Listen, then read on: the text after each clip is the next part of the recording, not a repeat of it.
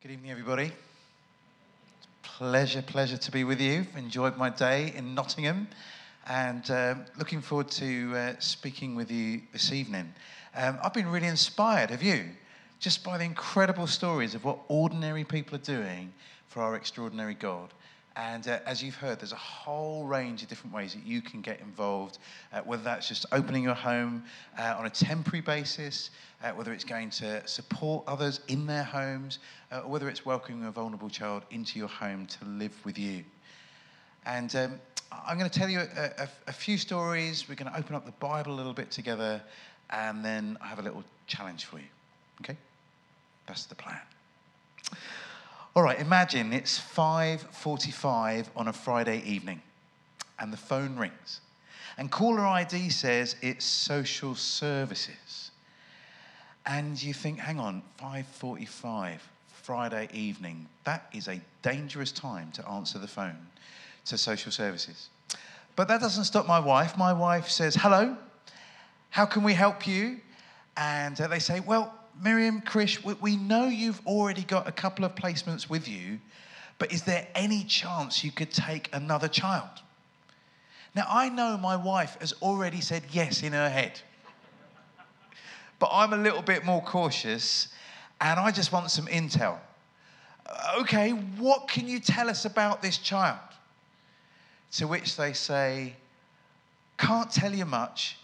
All we can tell you is he's a biter.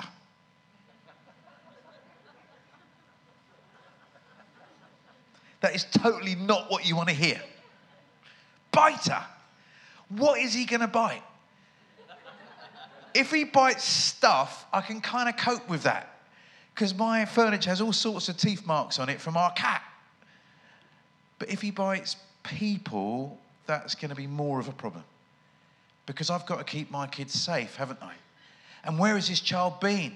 And is he going to bring something unhelpful into my house? Is he going to be a danger? But then the Christian part of my brain kicks in. And I think, hang on, biter.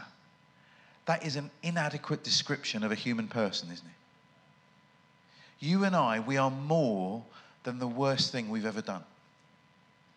And actually, we're more than the worst thing that's ever been done to us. When God looks at us, he doesn't just see the stuff that we've messed up. He sees someone of value, dignity, and of worth. Basic Christian theology says to you that every single human being is made in the image of God and therefore is valuable to him and should be valuable to us. Now, before I finish processing this, my wife has said yes. So in he comes into our lives. This boy was 3 years old. And he'd had 8 different families already. He had speech delay, so is there any reason to not understand why he might bite just to let the world know that he's here and that he matters? This boy turned our lives upside down. He bit loads of stuff, mostly sausages, but no people. It was an absolute pleasure to have him in our lives. Why do I tell you about one little boy? You've heard that Nottingham has over 600 children in foster care in this city alone, and you're not a big city. In fact, you can multiply Nottingham's challenge to every city across the UK. I don't know a city or a town or a council that isn't looking to have more foster families. But most of us are thinking these kids are going to be a problem and a danger, and therefore I need to keep them away from my family. We live in a culture that says an Englishman's home is his castle. We're becoming a little bit more nervous about outsiders. The conversation about immigration is on the increase, isn't it? We're becoming, as a nation, a hostile environment. But that is not a Christian way of looking at our world, is it? You see, an Englishman's home may be his castle, but a Christian's home is God's hospital. It's where the word hospitality comes from. It's where the lonely and the lost and the broken and the neglected can find help and healing. as Steve said at the beginning, we've had that. You know, the Christian story is all about God adopting us. What did Jesus say before he went to the cross? In my Father's house are many rooms. I'm going there to prepare a place for you. God wants to welcome you home despite all the messed up stuff that you and I have got ourselves into. We are culpable while all these children in the care system aren't. They're victims. And God still welcomes us home. We've been radically shown hospitality, and now isn't the most normal thing in the world that we pass that on. I want to show you from a Bible passage, and we could have picked any. Steve did an amazing Bible overview in 5 minutes. Round of applause. We didn't applaud that man. I got to know Steve over dinner. He paid for dinner, so he's modelling this hospitality stuff. And look, I love that in Nottingham, we're bringing the churches together, right? Doesn't matter if Steve's an Anglican. And I'm a Baptist. We found common cause, haven't we? There's something we can do to bless this city. The city's asking for our help. We've been commanded in Jeremiah to seek the welfare of the city, right? And Jeremiah was told to do that while his people were enslaved in Babylon. They were still supposed to seek the welfare of the city. So often the church is moaning. Oh, it's not a Christian nation anymore. We're being marginalised, being pushed to the edges. No, we're not. You've just had the council invite you to help them. That's not marginalisation. That's an invitation. Going to step up? Could look to any Bible passage. I'm going to pick one that Steve didn't look at. I know there aren't many left. Psalm 68. I'll go back and say, well, no, that's all right. Psalm 68. If you've got crazy, brilliant eyesight, you can probably read it on the screen. Or if you're old like me, you might want to look it up. This is a psalm that the people of Israel used to recite every time they moved the Ark of the Covenant. Let me read it to you. Verse 1. May God arise. May his enemies be scattered. May his foes flee before him. May you blow them away like smoke. As wax melts before the fire, may the wicked perish before God. But may the righteous be glad and rejoice before God. May they be happy and joyful. Pause a minute. This is probably not the kind of Bible passage you want to stick on a t-shirt so far. I've not seen many of those fridge magnets with may the wicked perish before God. It's not one of those kind of home run kind of passages. It's probably why Steve chose not to talk about it. But look, this is the passage they would read when the Ark of the Covenant got moved. Now, I'm old school, right? I can't think about the Ark of the Covenant without thinking about Indiana Jones.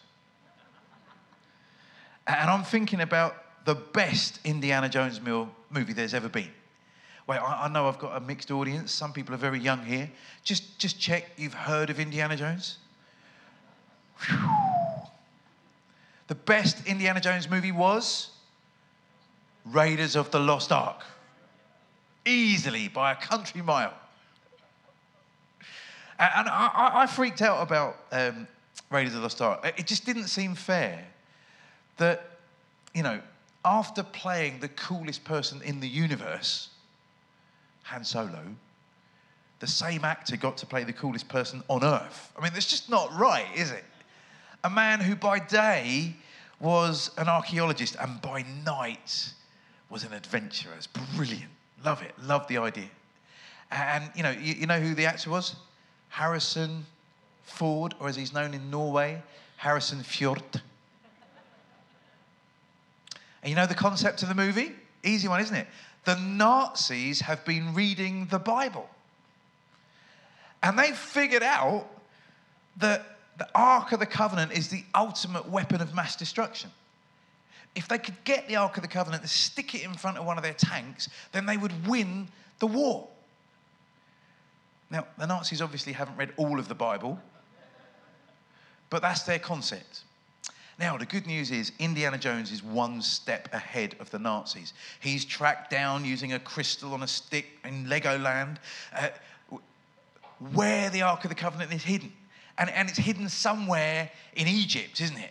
And he goes down into a pit of snakes and he finds the Ark of the Covenant.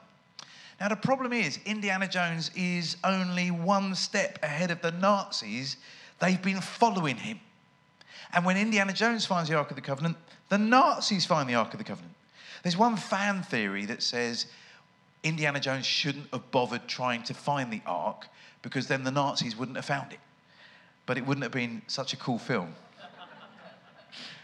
So the Nazis leave Indiana Jones with the snakes in this pit. They take the Ark of the Covenant and they put it in a crate, a wooden crate. And on the outside of the crate are Nazi swastikas. Do you remember? And then they take the crate with the Nazi swastikas on and they put it in a U-boat, a submarine. And then that submarine somehow gets from Egypt to like the Galapagos Islands. I'm not quite sure of the route, but that's what they did. Now, it's about, I don't know, a 6-week journey, but it only takes 10 seconds in the movie. And for the whole of this journey, this submarine stays on the surface, which is really handy because Indiana Jones is hanging on the outside of the submarine. And I know he's a superhero, but holding his breath for 6 weeks would have been complicated. They get to the Galapagos Islands and they take the crates out of the submarine and something weird has happened. Do you remember? What's happened? The nasty swastikas have been burnt off of the crate, haven't they? Do you know why that's happened? That has happened because Steven Spielberg and George Lucas have been reading the Bible. And they realized that God doesn't fit into crates. He doesn't belong to the Nazis. You know what? He doesn't even belong to the Allies. He doesn't belong to the Democrats, and he doesn't belong to the Republicans. He doesn't belong to Remainers, and he doesn't belong to Brexiteers. God is God over all. In fact, he might have been reading Psalm 68. Have a look. Sing to God, verse 4. Sing in praise of his name. Extol him who rides on the clouds. That's a weird thing to sing when you're talking about moving a golden crate that's supposed to have the presence of God in it. But the crate was never supposed to contain God. The Ark of the Covenant was just a symbol of the presence of God. And it wasn't magic. That's because even if you had the Ark of the Covenant in front of your armies, it didn't guarantee you victory. Time and time again, Israel tried to go out and do bad stuff with the Ark of the Covenant, and they lost the war. Because God rides on the clouds. He doesn't belong to Israel. He doesn't belong to us. He's not on our side in every fight that we have. If you notice, when we go to war, God's always on our side. That's not true. God's the God that rides on the clouds. Now, this majestic picture of God that you've got in Psalm 68. Can you think of something more beautiful? The God who's above it all, reigning over everything sovereignly. What does God do with all of that power? Next verse. A father to the fatherless, a defender of widows is God in his holy dwelling. That's weird, isn't it? That's a bit of a gear shift. Wait, I thought you were the God that rides on the clouds. You're majestic. You're bigger than any army. You're undefeatable, unstoppable, relentless. Why do you pay so much attention to the fatherless and the widow? Look, if I wanted to impress you, I might name drop someone famous that I met on Friday. I was running a birthday party for 8-year-old children. In fact, 20 8-year-old children. And we were in a sports hall in Aylesbury, the home of the Paralympic Games, in fact. And the BBC are filming in this sports hall on the other side. And they came over and they said, do you think you could keep it really quiet? And I'm going, I've got 20 8-year-old children, many with special needs. Keeping it quiet is a little bit of an ask. And they said, just for 7 minutes. I said, okay, I'll do my best. But here's the deal. If we keep it quiet for 7 minutes, would you let your presenter come and say hello to the kids? I managed to make them quiet for 7 minutes. I should have just played Sleeping Lions. That would have worked, wouldn't it? Instead, I just got them to take their shoes off and bounce a basketball slowly. And then we did it. We cracked it. And guess who turns up in all the photos? Claire Balding. Claire Balding photobombed my kids' party. I'm a total hero in our school now. All the photos of the party are just awesome. And the kids are blown away because Claire wrote the World Book Day book this year. And so they love it. Brilliant. So they go, if I want to impress you, I will tell you that I met and hung out with Claire Balding. When God wants to name drop somebody, who does he name drop? God name drops the fatherless and the widow. Because God doesn't need to impress you. God doesn't have to bask in the glory of someone else's importance. That's not how our God works. God, over and over in the Old Testament and in the New Testament too, keeps name dropping three groups of people that he's always listening to. The fatherless, the widow, and the stranger. Why does God listen so attentively to those three groups of people? Why are they top of his priority list? Because I thought I was old school and believed that God loved the world. Surely God wouldn't have favorites. Well, imagine that you were walking down the road and you see there's been a car accident and there are multiple casualties in the car accident. A person who might be a member of Parliament for the Conservative Party was being driven around in their chauffeur-driven limousine, and they were involved in the car accident, and the airbag's gone off, and they've got a runny nose. Meanwhile, a homeless person is on the ground, and they're bleeding out because one of their arteries has been cut. And the paramedics turn up on this scene. Who do they treat first? Doesn't matter that it's a wealthy Tory MP, does it? It's who's most vulnerable gets seen first. When God triages the world, he says, I'm going to pay particular attention to the widow, the orphan, and the stranger. Because that's the kind of God I am. I'm for the vulnerable. I'll look out for them because no one else is. I'm on their side. Now, being a Christian means that God's priorities become our priorities. It's what it means to follow Jesus as Lord. It's what it means to be godly. Godly is an adjective, isn't it? You are like God, not in your superpowers, but in your personality and your character. So if God cares about the orphan and the widow, guess what? We must. Now, I meet a lot of guys that tell me, oh, Chris, all this fostering and adoption stuff, not sure it's for me. In fact, it's a little bit effeminate. I've got two problems with that. Number one, what's wrong with something being feminine? Number two, what are you saying about God? I mean, other guys that say, well, and I'm picking on guys because normally at an event like this, women will come up to me and say, I'm totally all in. It's my husband that isn't, my partner that isn't.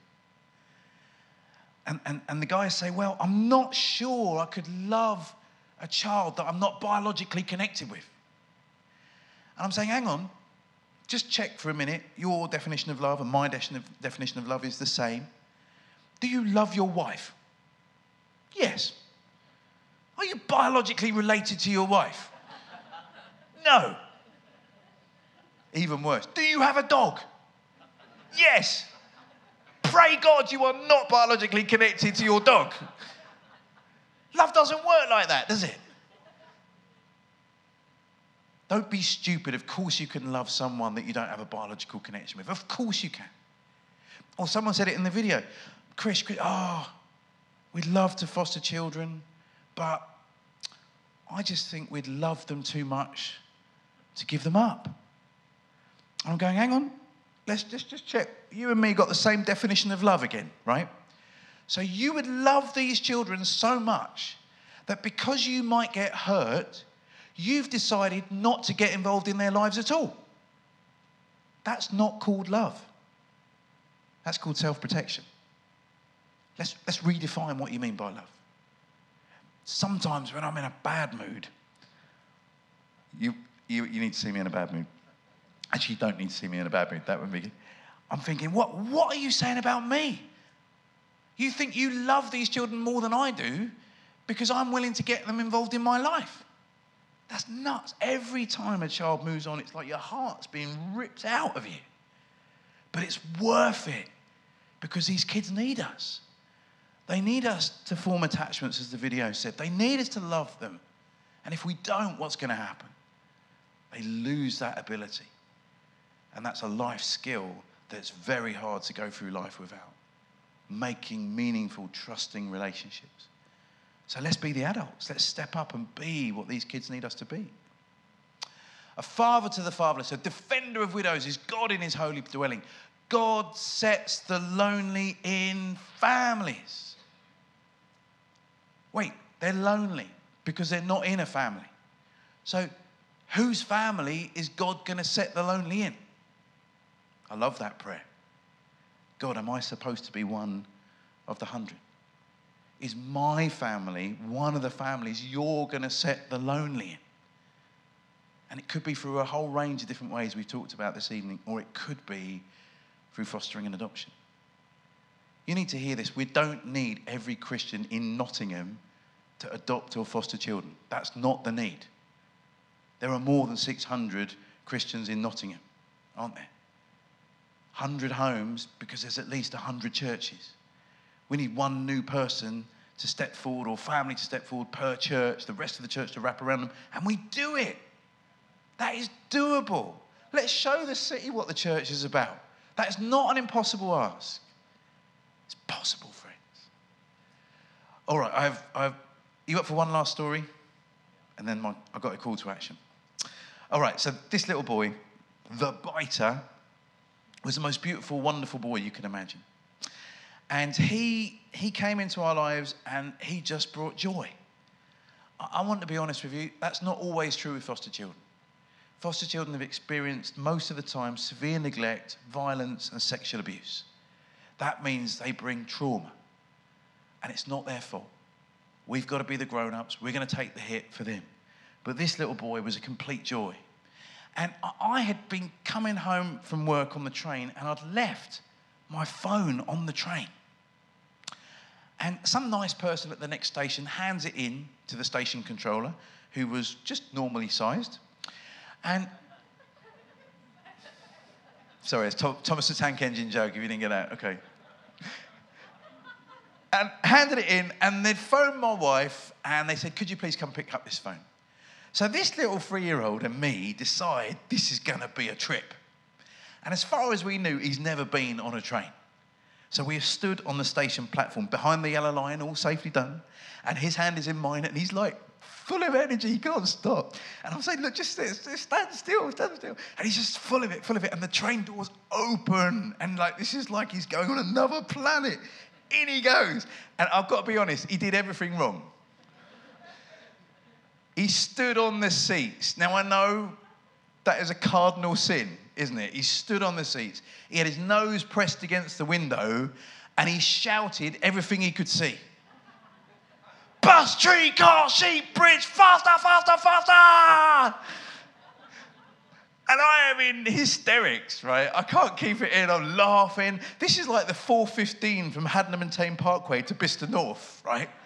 And it's come from Marylebone. So there are people who've got the Evening Standard in their nice suits, and they are killing themselves with laughter too. It's only an 11-minute journey, right? If it had been coming all the way up here, that would have been a different thing, right? 11 minutes, they could cope with a kid freaking out. And I'll tell you what, I am so excited. Because remember, this is the biter boy. This is the boy with the speech impediment that can't talk properly, and therefore he bites to let the world know he's here. And he's shouting his head off, and his eyes are as wide as saucers. He's full of joy. And I'm thinking, look, I know there's ongoing trauma in his life, but look, even in this short time he's been with us, we're seeing him flourish. We're seeing him shine. We're seeing him become the person that he was born to be, and it's beautiful.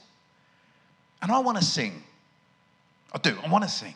Because I'm remembering Zephaniah 3, where it says, God rejoices over us with singing. Why does God rejoice over you with singing? Because he remembers what you were. You were a vulnerable, broken person, but through his grace, he's redeeming you. You're not perfect. You've still got ongoing stuff in your life, but he can see change, and so God rejoices over you. I want to sing, but I'm British. So I just smile and nod meaningfully. Friends, it is a joy to be able to pour grace and love and mercy into these kids' lives. I know you're supposed to feel close to God when we sing and we read the Bible, but I'm having a God moment on the 16:15 from Hadnam and Tame Parkway to Bicester North. Because our God is a God who is a father to the fatherless and a protector of widows and orphans. And when we get in that flow of grace from God to these kids, that's where joy is found. That's where you find a sense of vocation. We are in a former job centre. How about that? Could it be that in this text, in this moment with these stories, God has got a call on your life for how your life can bring joy and peace and grace to those that need it most? Could that be true? We'd love it. We'd love to help you. There are people that would cheer you on. The council are here. They're easy to spot. Grey suits, okay? Me too. I'm going undercover. They'd love to talk to you. If you want to ask questions, Home for Good would like to talk to you. Kirsty and I will be over here on the stand. All the other stands would like to talk to you too. One last thing, and I hate to tell you this. So in the overview that you had from Steve in 5 minutes, he did a really good précis of my book, God is Stranger. If you need a little bit longer to unpack this radical hospitality theme, this book will do it for you, okay? And I've poured my heart and soul in it because it's got the best stories from people around the world of how they've done this. And if you need more processing time, maybe this book could help you. Now, I want to sell you this book, but Home for Good want to give it to you away for free. That's what annoys me. So if you want this book for free, you just need to become a regular donor. We're a crazy small charity with a crazy big vision. Because we'd love it if every child in Nottingham had a Home for Good. But our job's bigger than that. I want every child in the UK to have a Home for Good. Whether that's in England, Wales, Scotland, or Northern Ireland. I want all of those kids home. And I want your help to do it. Because nationally, the numbers work too. Of churches like yours and mine, there's about 15,000. We don't need every Christian to adopt 10 kids. I did not bring my van with me. I do have a van. But one family per church across the UK fostering and adopting. And we've done it. We've met the current need. Game changer for the kids. Game changer for us in our relationship with God. Game changer for our nation because they see the gospel lived out with radical hospitality. Thanks for listening.